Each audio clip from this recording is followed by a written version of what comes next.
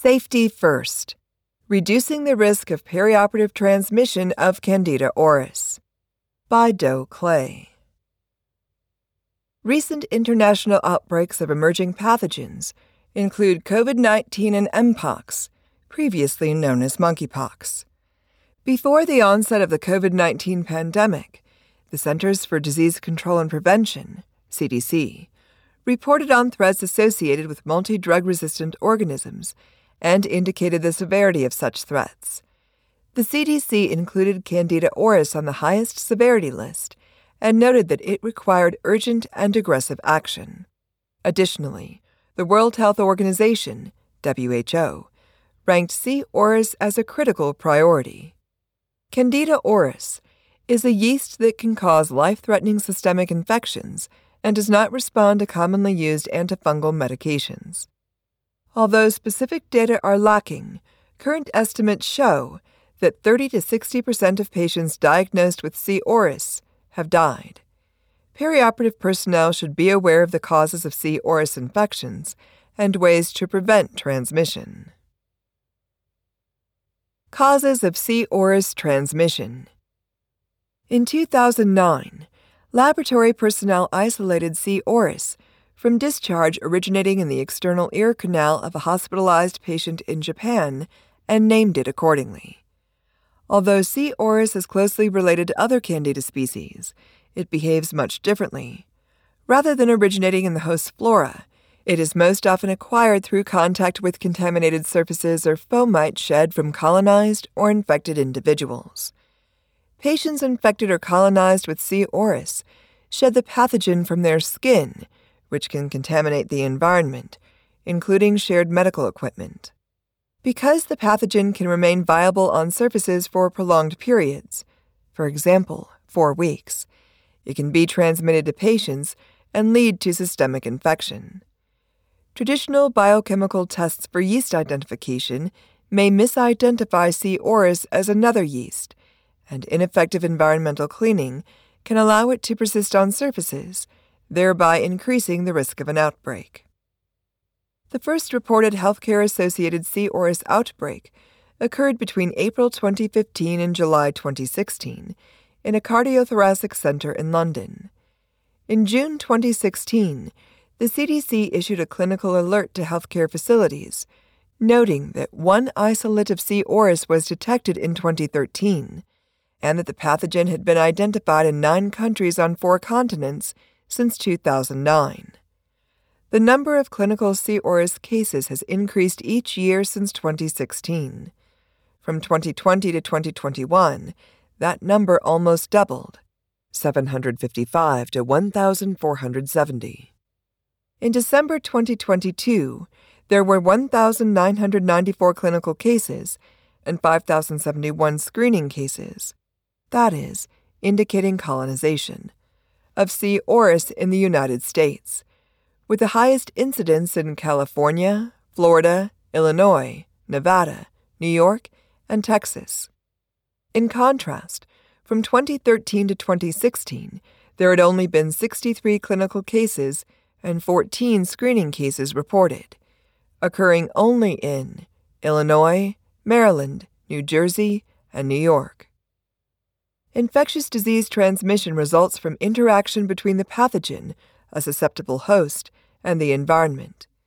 Infection can occur when the pathogen leaves its host, is carried via a mode of transmission, that is, direct or indirect contact, droplet route, airborne route, and enters a susceptible host.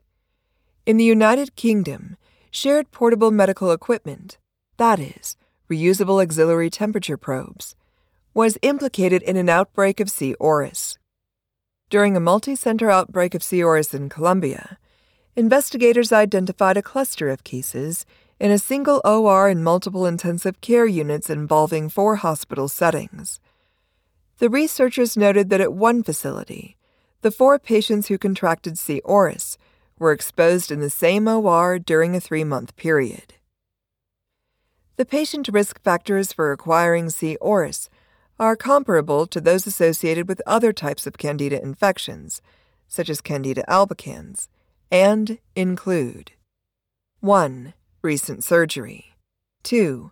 Hospitalization in an endemic country outside the United States. 3. Extended stays in an intensive care unit. 4. Recent care in a post-acute setting, for example, long-term care facility. 5. Recent therapy with broad-spectrum antimicrobials. 6. The presence of invasive medical devices, for example, central venous catheter, feeding tube, endotracheal tube. And 7. Chronic conditions or immunosuppression. The risk of healthy individuals, for example, healthcare workers, HCWs, contracting C. auris is very low.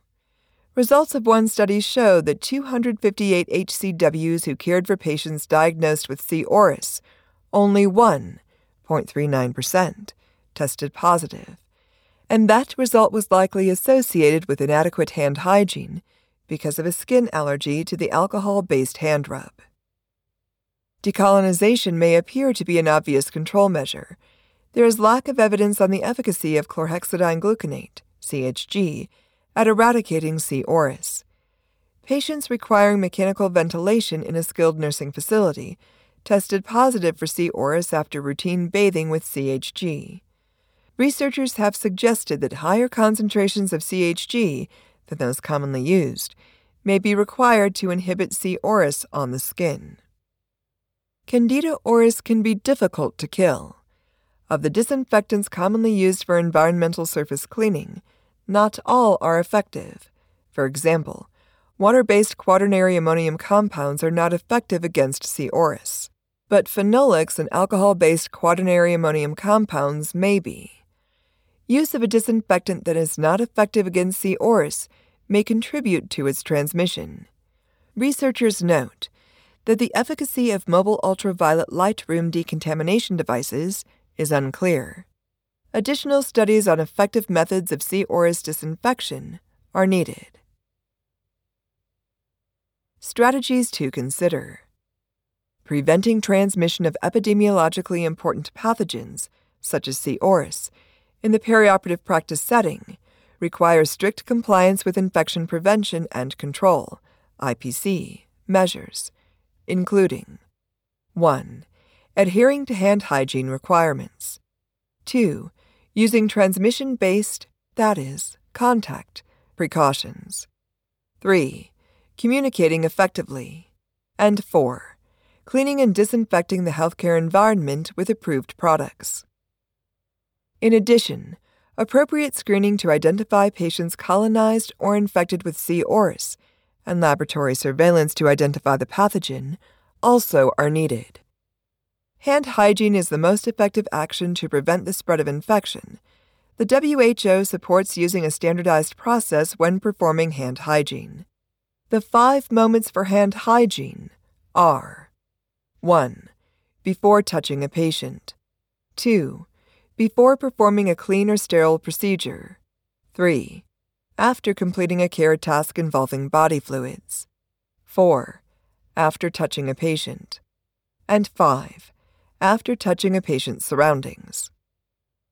The WHO notes that when care tasks require gloves, personnel should perform hand hygiene before donning gloves and after removing them. The CDC recommends that personnel follow standard hand hygiene practices, including the use of an alcohol-based hand rub, in the absence of visible soil on the hands. When soil is present, the CDC recommends hand washing with soap and water and notes that wearing gloves does not negate the need to perform hand hygiene. When caring for patients with possible or confirmed C. auris colonization or infection, HCWs should use contact precautions in addition to standard precautions. When implementing contact precautions in perioperative areas, personnel should consult with a facility infection preventionist on required personal protective equipment, PPE, patient transport protocol, patient placement in the facility, and enhanced environmental cleaning practices. Effective communication may help to ensure that HCWs implement IPC measures correctly and consistently. All affected personnel in the receiving patient care area, for example, RNs, surgical technologists, anesthesia technicians, should be notified before transporting a patient with a suspected or known diagnosis of C. auris to a different care area. Such notification should include required IPC measures to prevent microbial transmission. Environmental cleaning and disinfection reduces the risk of cross-contamination between patients and HCWs. Perioperative personnel should perform enhanced environmental cleaning and disinfection, that is, quote, cleaning of surfaces that extends beyond routine cleaning and is performed following the care of a patient who is infected or colonized with a multi-drug-resistant organism, end quote, including C. auris. Such cleaning should focus on high-touch areas and all items or surfaces, including equipment, that personnel touch during patient care and involve the use of an Environmental Protection Agency, EPA, registered hospital-grade disinfectant that is effective at eliminating C. auris. The EPA's List P includes agents that are effective against C. auris and supported by laboratory testing documentation. Alternatively, personnel can use a sporicidal agent that is effective against Clostridioides difficile from the EPA's List K. Takeaways for perioperative nurses. Perioperative nurses may place appropriate signage at all operating or procedure room entrances to facilitate team communication and effective use of IPC practices. They may consider transporting an inpatient with suspected or confirmed C. auris directly to the OR, thus bypassing the preoperative area. Depending on the surgery schedule, they also may consider recovering the patient in the OR to decrease the risk of cross-contamination that may occur in the post-anesthesia care unit. Perioperative nurses should don a gown and gloves when entering a room to care for patients requiring contact precautions, and remove their PPE and perform hand hygiene before exiting the room.